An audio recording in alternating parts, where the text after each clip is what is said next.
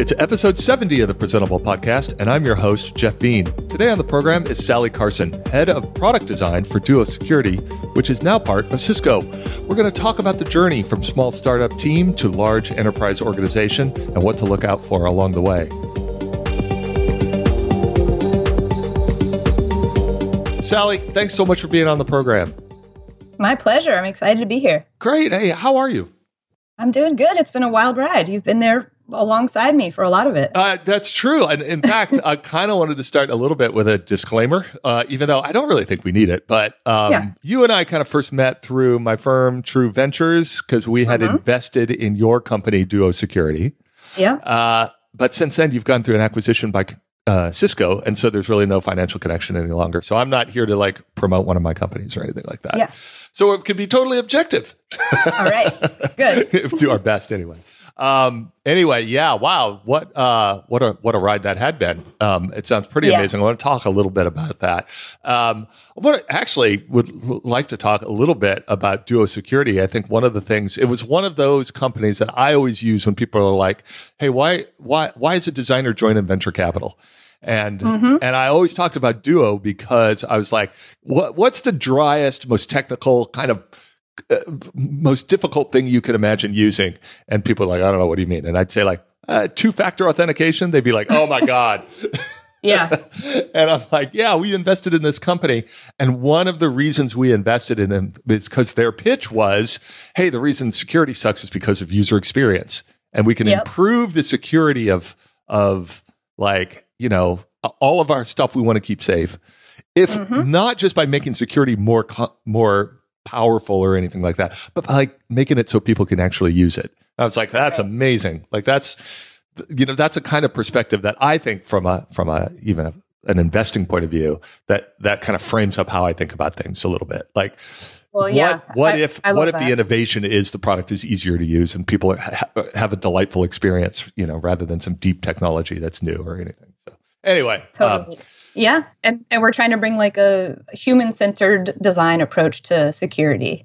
It's such a cool space, you know, it's sort of like a space that maybe designers are not as aware of as I'd like them to be.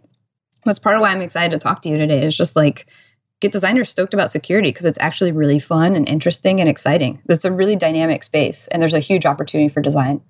See, I still, even with the experience of Duo, find that like really, you know, a little bit like really security is super exciting and it is. So tell me about that. Like, I know from my own experience, even, you know, like all the accounts I've had all over the internet and getting something like, you know, 4 or 5 years ago, getting one password and having it, and then having the like Touch ID integration on my Mac and my phone, and like suddenly being like, oh, I feel a lot safer because it's just almost effortless now. Yeah.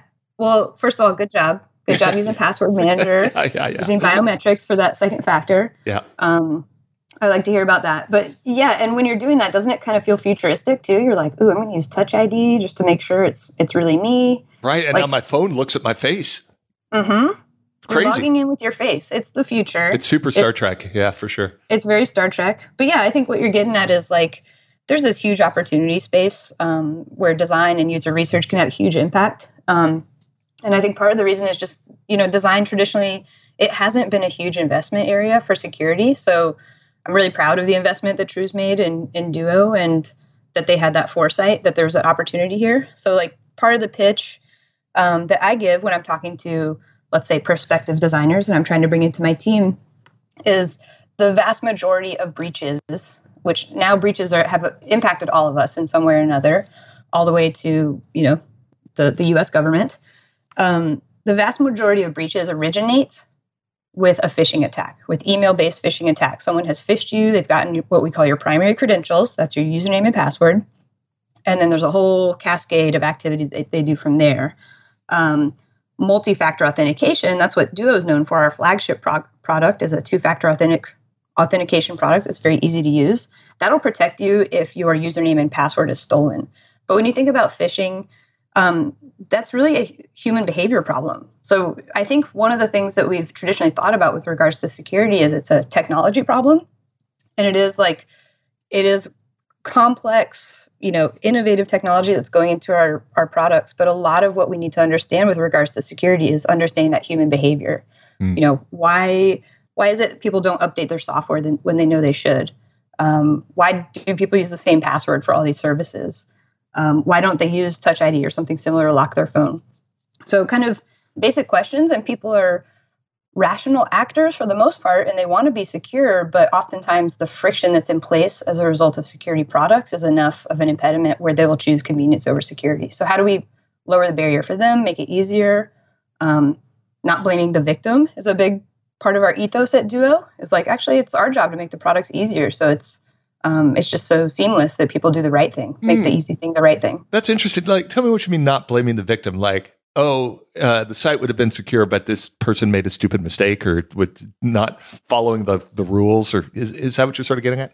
Yeah, there's a little bit of history in the security space in general about victim blaming, where it's like, goofy users making bad decisions, and bringing a design ethos into it. We generally don't blame our customers for bad design. We take that ownership on ourselves and say, okay, like, let's be real about what we're observing with actual human behavior. Let's adapt our products based on what we know about how people actually behave, instead of kind of hammering like, no, you got to use this product, and if you're not using it right, it's your fault. You know what I mean? Yeah. Oh, totally. I remember there was an engineer that I worked with long time ago, earlier in my career, who always used the acronym PEBCAC.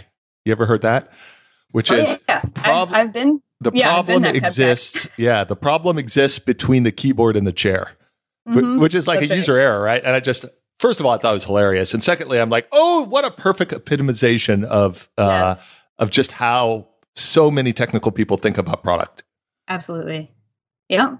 So we have a different approach, and it seeps through our culture. It seeps through just our values within Duo, how we want to work, how we want to collaborate. So trying to get away from that kind of snarky victim blaming and instead serve something that's really people-centric. We talk about people-centric security a lot.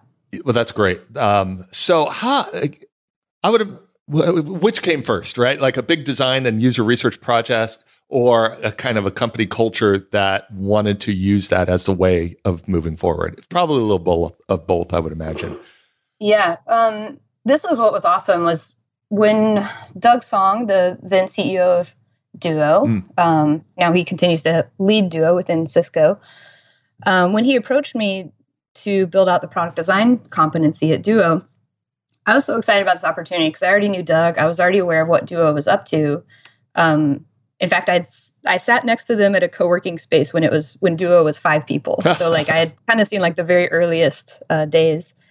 What was exciting about that opportunity was Duo was already, despite the fact that they hadn't yet made that earnest investment in product design, they had made an investment in, they had hired a creative director who now runs our brand design group and the marketing side. They had put a lot of thought into making it very humane. And really changing like the brand of the company. Like when you look at Duo, let's say on the RSA floor, RSA is sort of the preeminent security conference for the US. And a few years ago, when you look at the trade floor, you'd see Duo amongst all these competitors. The vibe, the like visual scan was very like militaristic and red and black and chrome, very much fear mongering. But Pete Baker, our creative director, brought in this really warm human approach. The Duo booth within RSA felt much more like going into an Apple store. It's clean, it's white, there's the green for Duo, maybe even some wood, really warm kind of approach. And over the years, you'd see how that actually started to influence our competitors. You'd see how the RSA trade floor sort of changed as a result of Duo there.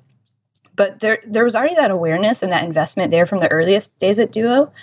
So it was such a neat opportunity for me because I was coming into an organization that already had this human-centered mentality, and they were crazy customer-centric from the start.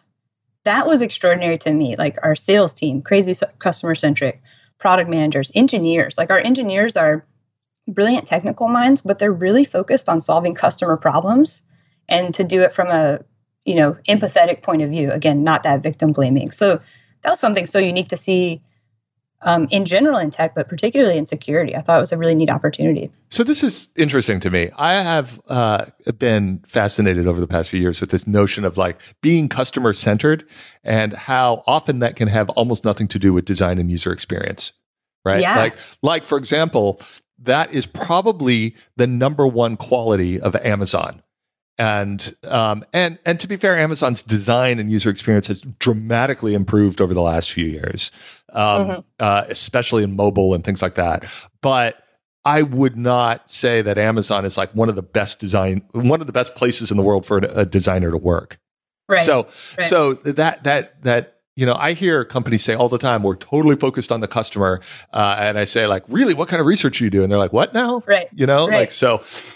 So how did that manifest itself like when you got there? And you're saying like the engineers are customer centered, but what does that really mean?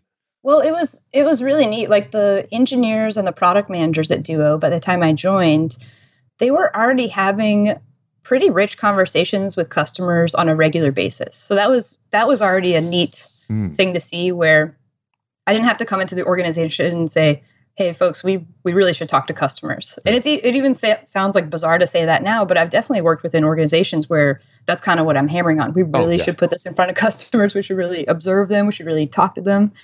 So that muscle was already there. And part of my opportunity was, let's bring in a more formal, mature user research practice that can augment what they're already doing and bring in a little bit more structured methodology where there's different user research techniques that we could deploy depending on what phase of product development we're in. So I didn't have to like swim upstream to convince them to talk to customers. They were already doing it. I could just add to their skill set. Now, how big was the company when you joined? I think it was around 100 or 120. Okay. It was that perfect Dunbar number where I knew everyone. I knew everybody's name and face. It's like the last moment when you do. The last. Like you cross 100 moment. Or you start to get to 120 and then all of a sudden, I remember my first big job at Wired magazine. I can remember the first time that somebody sent out that, bye everybody, I'm leaving the company. It's been great working with you and I'm going to go do this. Let's stay in touch. And I'm like, oh, I don't know who that person is. Like the first person who left that I had never met. I'm like, oh, we are of a whole different scale now. I get that. So it's kind of jarring. Yeah, it is. And it is another example. I was meeting with one of our startups here in London this morning. And we were talking about the inflection points when everything breaks, right? Like, which is continuous. I'm like, the thing to get good at is designing for when things break, not like, oh, we've reached a new plateau and here we are, but like, all right, what's the next one? And start working on that. But, so you're at 100. What did the design competency look like at that point? Let's see. So we did have a team within marketing, the brand design team with that creative director. And they were already kind of grooving. Like they had a pretty good capability on that side of the house. But within product development, I think this is pretty typical too. There was one user experience designer, and that's what they were calling at the time, UX designer, and kind of an early career designer. And so, engineering had grown pretty rapidly in the year prior to me joining, but they hadn't kept pace with their, with growing UX. So that was one of the challenges. Like, okay, we're a little behind in terms of our ratio, in terms of scaling design in proportion with Eng. So there's a little bit of catching up to do.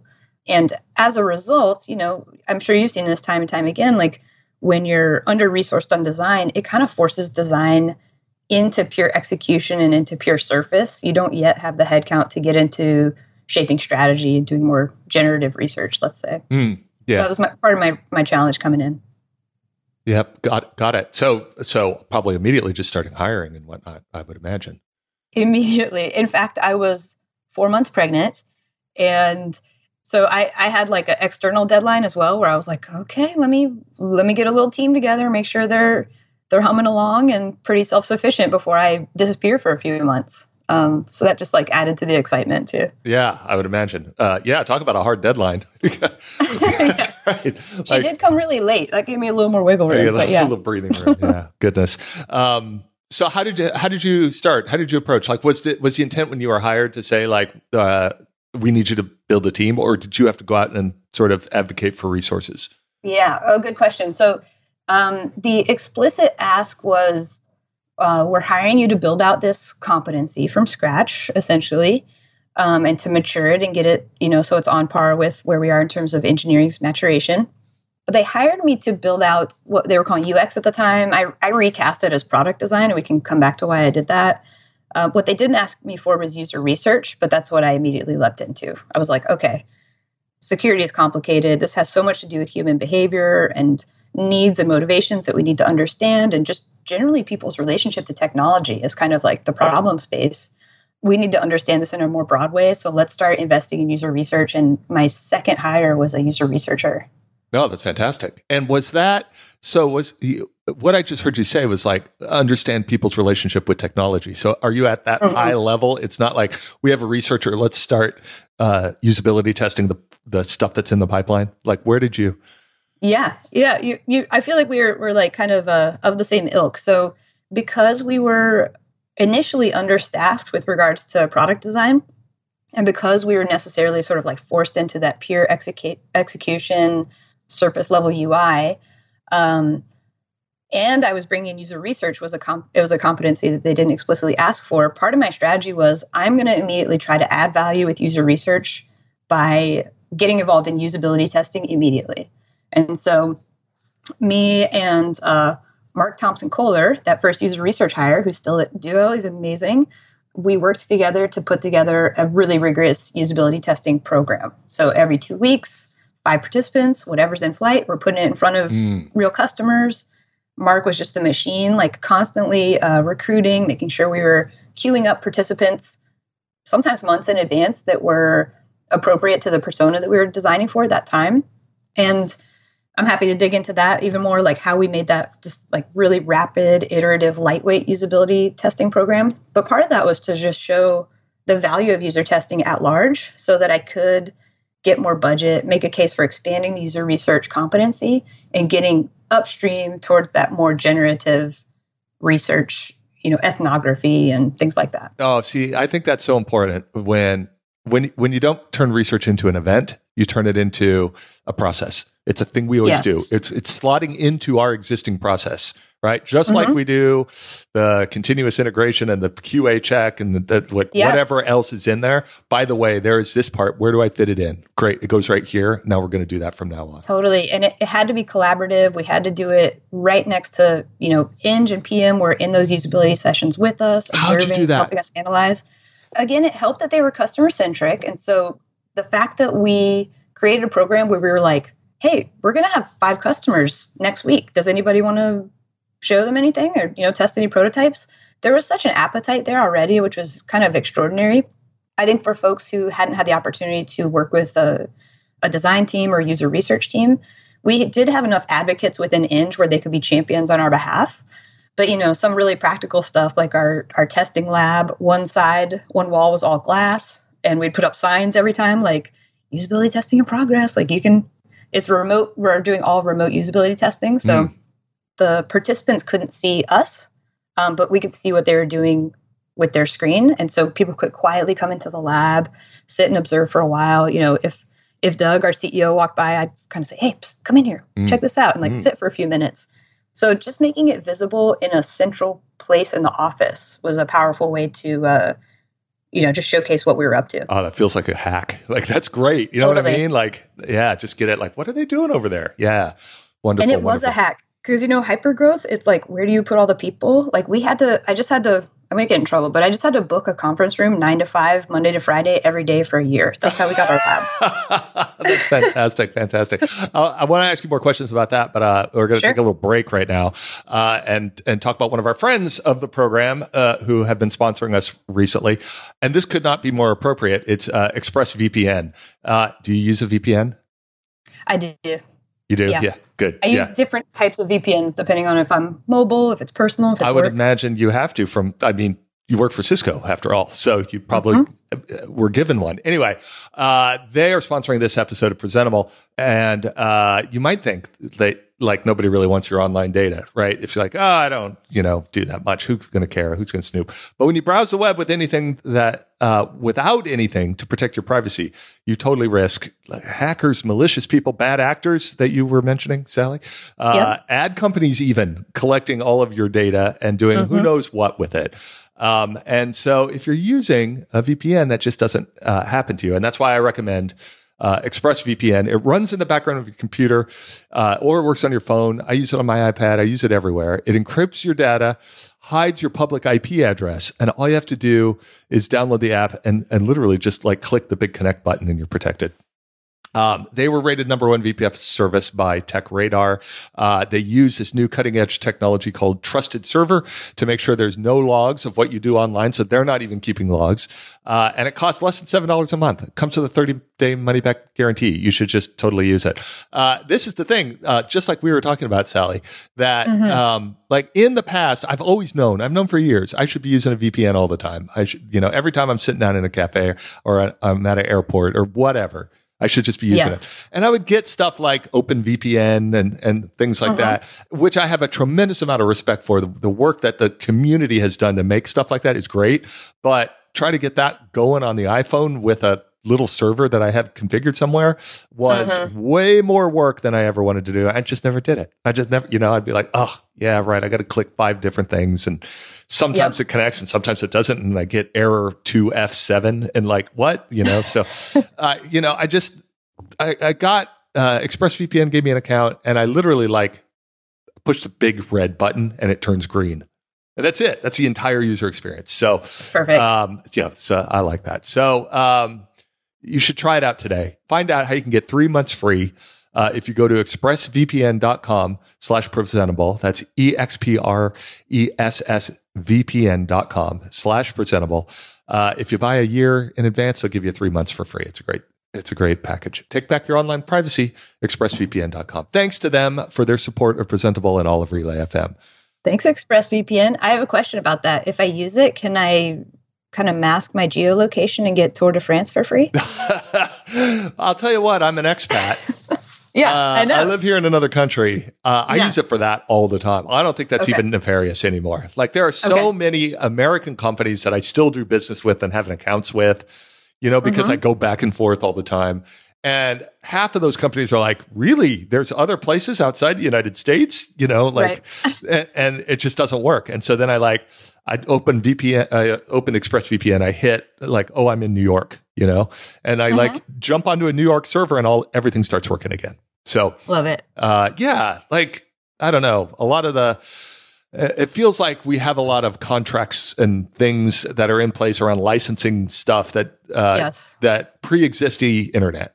And borders don't make much sense anymore when it comes to that stuff, but they haven't caught up. So this is a way to ease the transition, let's say. Anyway. I dig it. I do that all the time. So what were we talking about? We were talking about usability and hacks and getting it as a part of a process and getting the rest of the team involved. Yeah, demonstrating that value of the investment in user research by starting with this practical usability testing program. I feel like that's really friendly for engineering. Just to say, hey, we're about to ship this thing. Let's actually make sure we're good as far as just pure task success. I think it's important to mention too, and I know that you know this better than anybody, Jeff, because you influenced me early in my career. Usability testing it's not a complete vetting of the success of your design. Like it's more like, all right, we've decided to pursue this particular solution and we're making sure we're good in terms of ease of use and task success. But it doesn't really point you in the right direction. If you're kind of in that early concept validation stage, it doesn't tell you if you've selected the right solution. Right. And that's why I wanted to kind of show value with user research immediately in a way that's very friendly and clear and not too abstract, very practical. And it's very much in support of a rapid iterative software development process that was already in flight. But then from there, build that credibility, build out these sort of wins and case studies that I could socialize around the org to build some momentum, get more budget, hire more researchers, and slowly move upstream and get towards that generative research. Yeah, no, I think that's great. It's a wonderful tool for doing that kind of stuff, especially if you have kind of in your mind that where is my company on the maturity scale for design and experience, right? And if you acknowledge okay, we're not that far yet, right?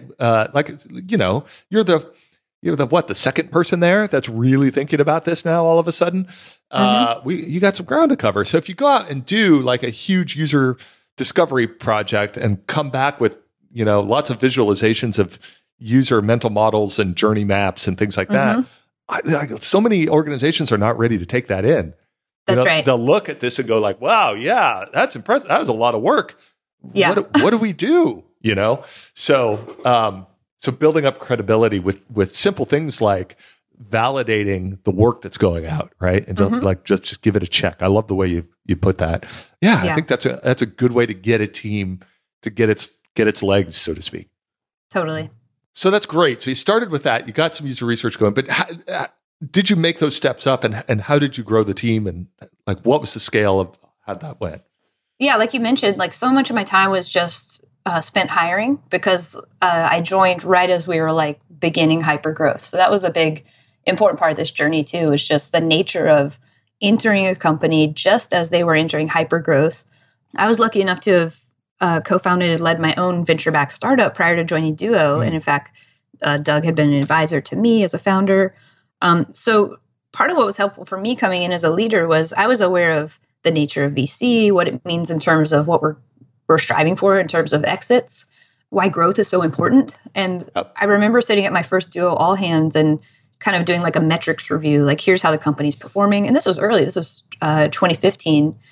And I almost did a spit take, like when they showed sort of like, here's our churn, here's our NPS, here's how revenue is tracking, like here's how we're growing in general. I was like looking around the room dumbfounded. I was like, do you all realize this is incredible? Like this is such an extraordinary opportunity. This is so rare. This almost never happens.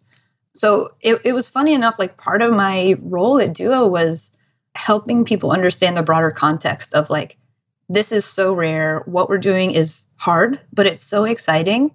And this might be the story of your career. We had people who, this was their first job out of undergrad. And I'm like, this might be just the story of your career. And that's crazy because you're 22. You may never see this again, right? You may never see this again. I've been in it for 20 years. I've never gotten to do this before. So I was thrilled.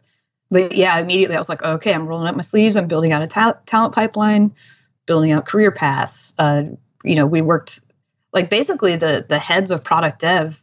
We built out what we call the leadership factory. Like we just need to be cranking out successive cohorts of leaders every year. It's like this senior IC is interested in management. Let's groom them. Year after that, a couple years after that, they might be a director. So we need to get ahead of hypergrowth so that we're building out talent appropriately so that we're poised to take advantage of this market opportunity. Because if we failed to do that as leaders, we would have squandered like a big market opportunity. Interesting. That's a perspective of more like we need to build a foundation rather than let's just keep putting out fires and like go find me some more VPs or something like that. Yeah. Totally. And that's pretty unique to Duo, I think. Like what I never heard at Duo was that, we're like, I'll put it a different way. Like we always want to retain people long-term. Like that is part of our strategy for success is like long-term retention, developing people from the earliest phase of their career, even from intern. That we consider that a real success if we can just like help enable the success of someone's career and keep them for years. And we really do see that. So that's pretty neat. The idea is not burn people out and flip people. Like that's not our approach. I was going to say, it seems a little different than the typical Silicon Valley culture. And then it occurred to me like, well, that's because you're in Ann Arbor, Michigan as well, right? Yeah. So that's another part of the story is like finding talent, like in your recruiting, probably frequently required relocation. And so it's kind of a big deal for a lot of people, I would imagine.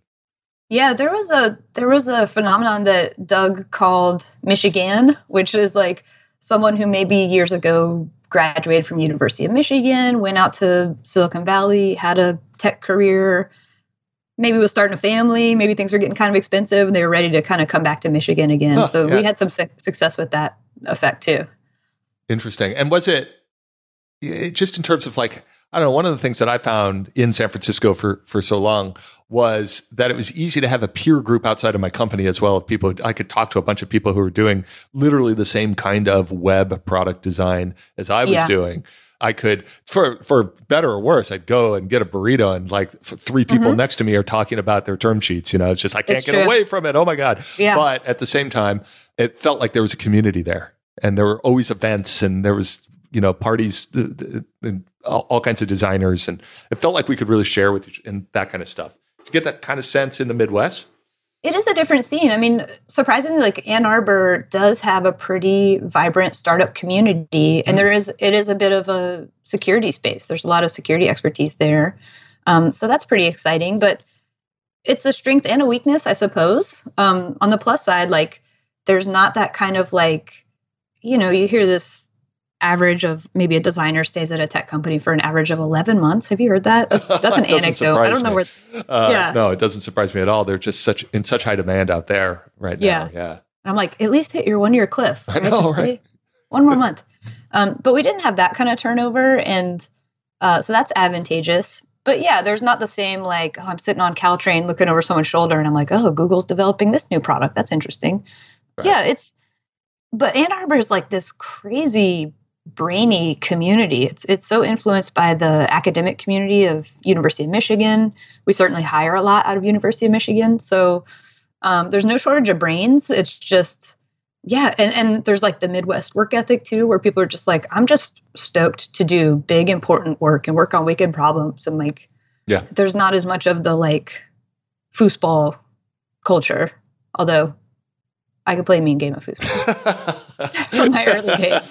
Yeah, but it's one of the things that, we've talked to some of our startups about that's idea of like, yeah, it's all fun and games and everything, but it also instantly sort of brings in a competitive nature into your company, right? Like, so I don't know, for better or worse, some of those cultural artifacts that so many of the startups have, I'm not sure.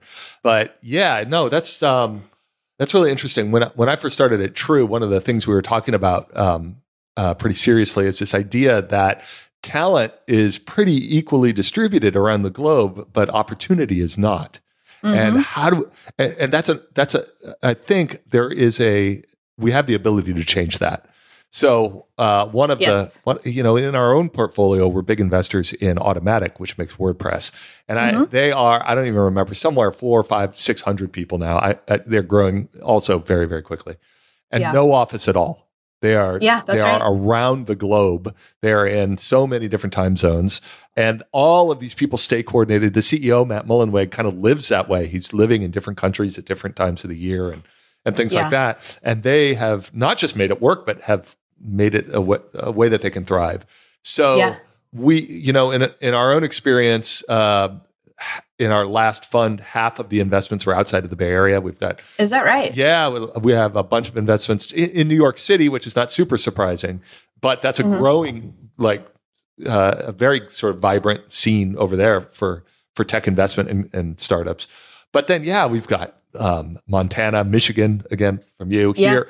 Over here, we've got 5 companies now, 6 companies in the UK. We've got up in Finland and Portugal and things like that, Switzerland. Great. So really kind of trying to make an effort to say and it takes more work. And I think it's a harder job when you have companies all spread out.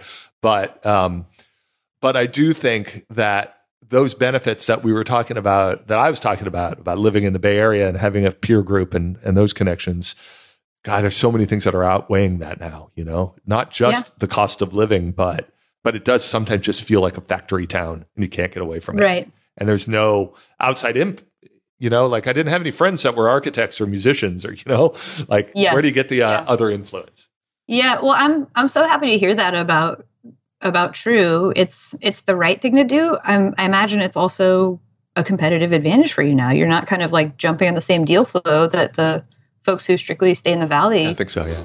are competing for. So it's the right thing to do. It's probably a better economic outcome too. Well, there's dividends to it too, because so much of the investing that we do is based on introductions that we get from the founders we have already invested in. That they say, hey, I know somebody, they're really good. They're in Kentucky. Is that okay? Like, yes. Yeah. So great.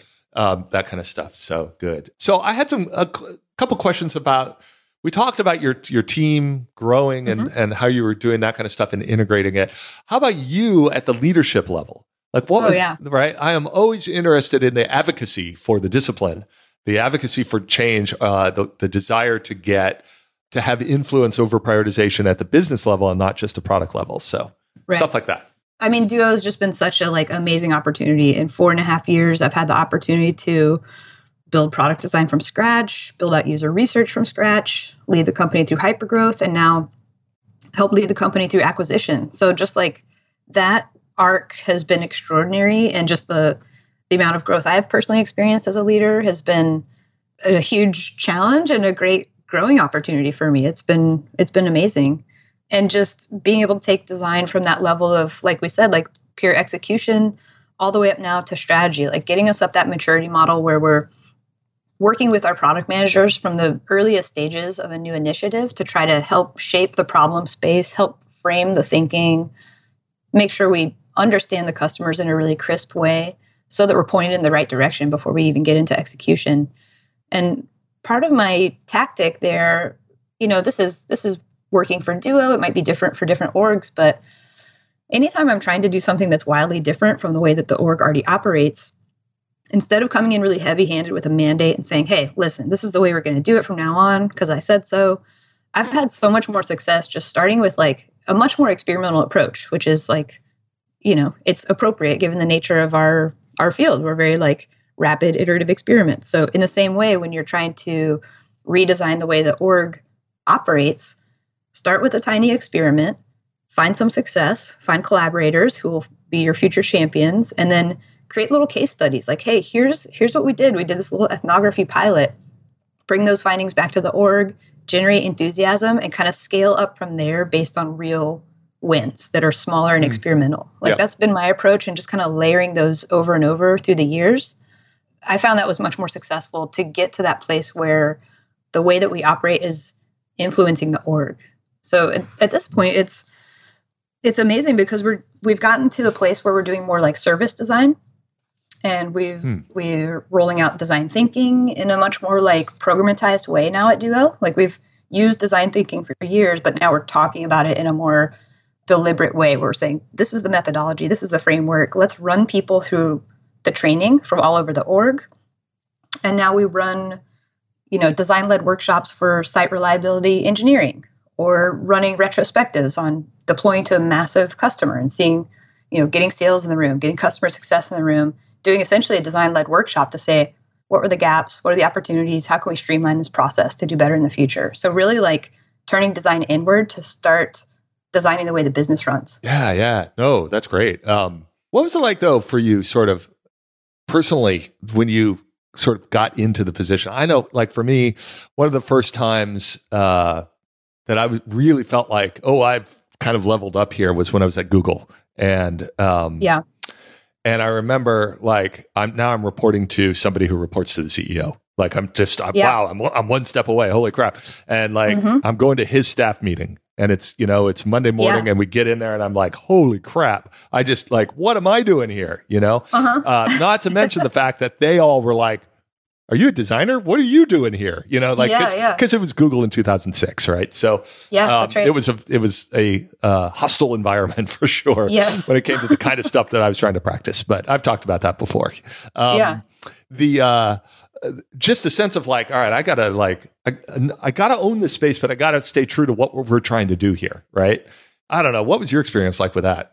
Progressive waves of like terror, and then like, no, I got this. Like I absolutely belong here. And like, I would be feeling my team if I stepped back out of fear, So there were a lot of moments where I was kind of like privately going off into a private space, hyping myself up, and then like kind of coming out and giving a talk in front of the company and just trying to like own it. But anytime I had to do that, like it built my confidence. I was like, that went well.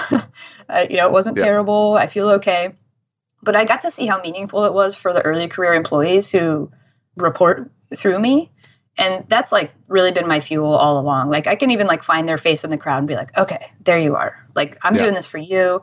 It almost regardless of what I say right now, just the fact that you're seeing me up here, I'm a designer, I'm a lady, like I belong up here, I'm owning the room. Like that moment is about them and showing them like, this is your future. Like I want to see you up here in a few years. Those are the conversations I have with them too.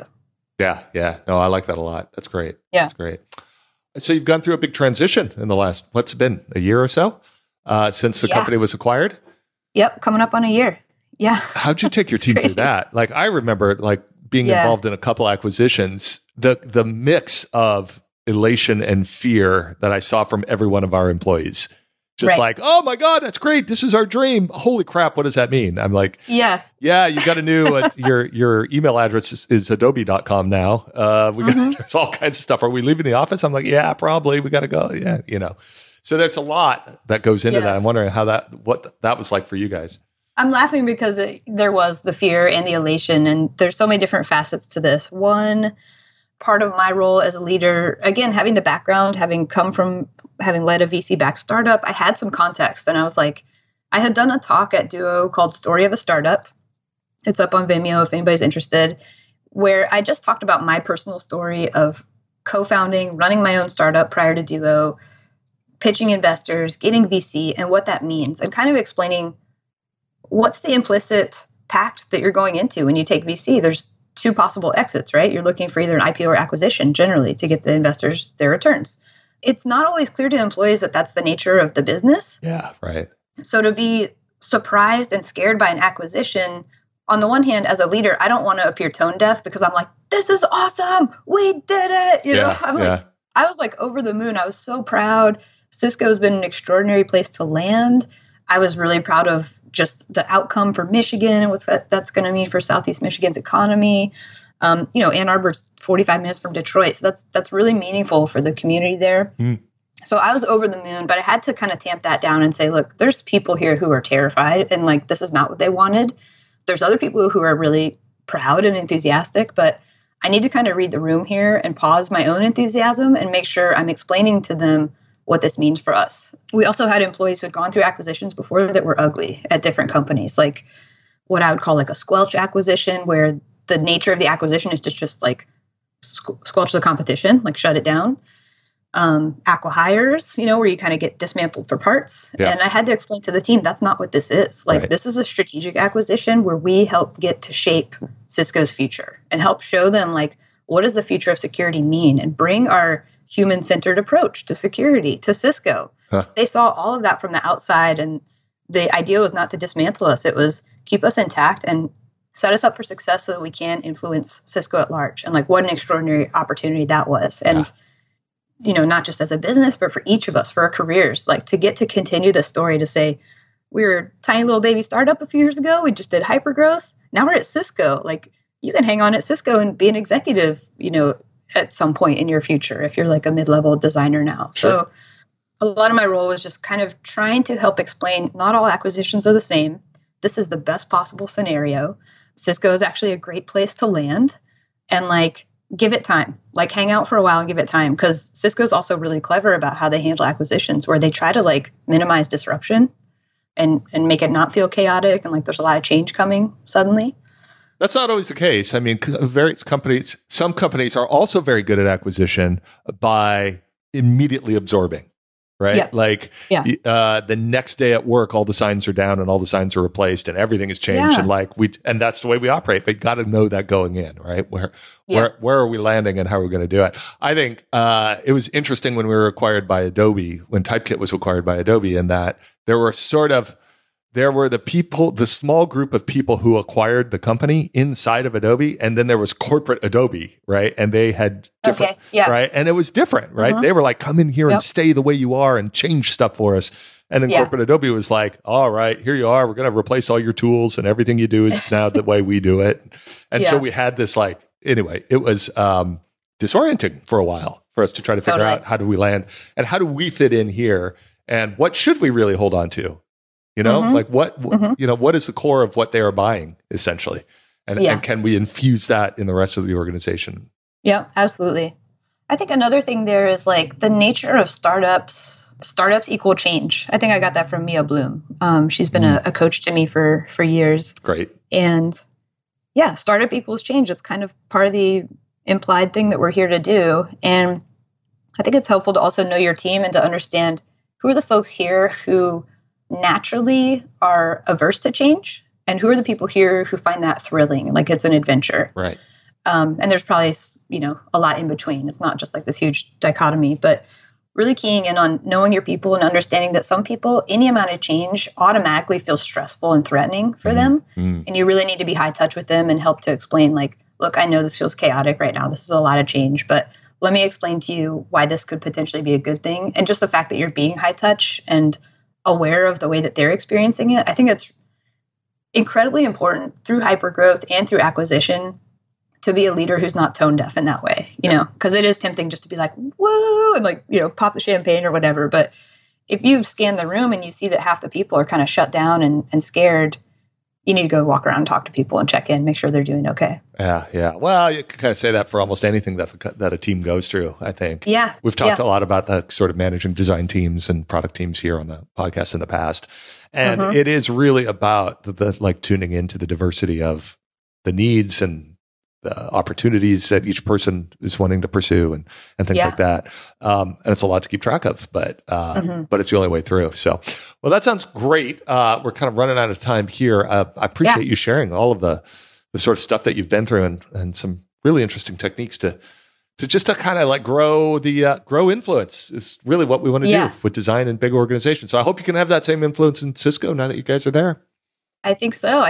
And I just hope that, you know, the designers listening come away feeling a little bit more interested and curious about the security space. Because honestly, like, we need designers. It's a really interesting space. I think we open with that. And for folks who are skeptical, like, to me, it's exciting because it feels kind of like being in a spy movie. But you're like, I'm going to use my design skills to like solve this geopolitical problem. You know, the stakes are high. Let's bust this out real quick. Like, that's true. It's, I mean, really is an arms race, security in a nutshell, right? Like, yeah. So it sounds like a huge opportunity. It's a huge opportunity. It's really fun. We're always hiring. So all right. Come join the fun. Let's see where can we find you on the, on that internet to find out more about what you're thinking. Oh, we got, Fixpert, Fixpert at Twitter. That's right. So, go over there and follow Sally and you can find out what's going on in security and design. Yeah. That's great. Sally, thanks so much for being on the program. I really enjoyed the conversation. Thanks, Jeff. This was tons of fun. And that's another episode of Presentable.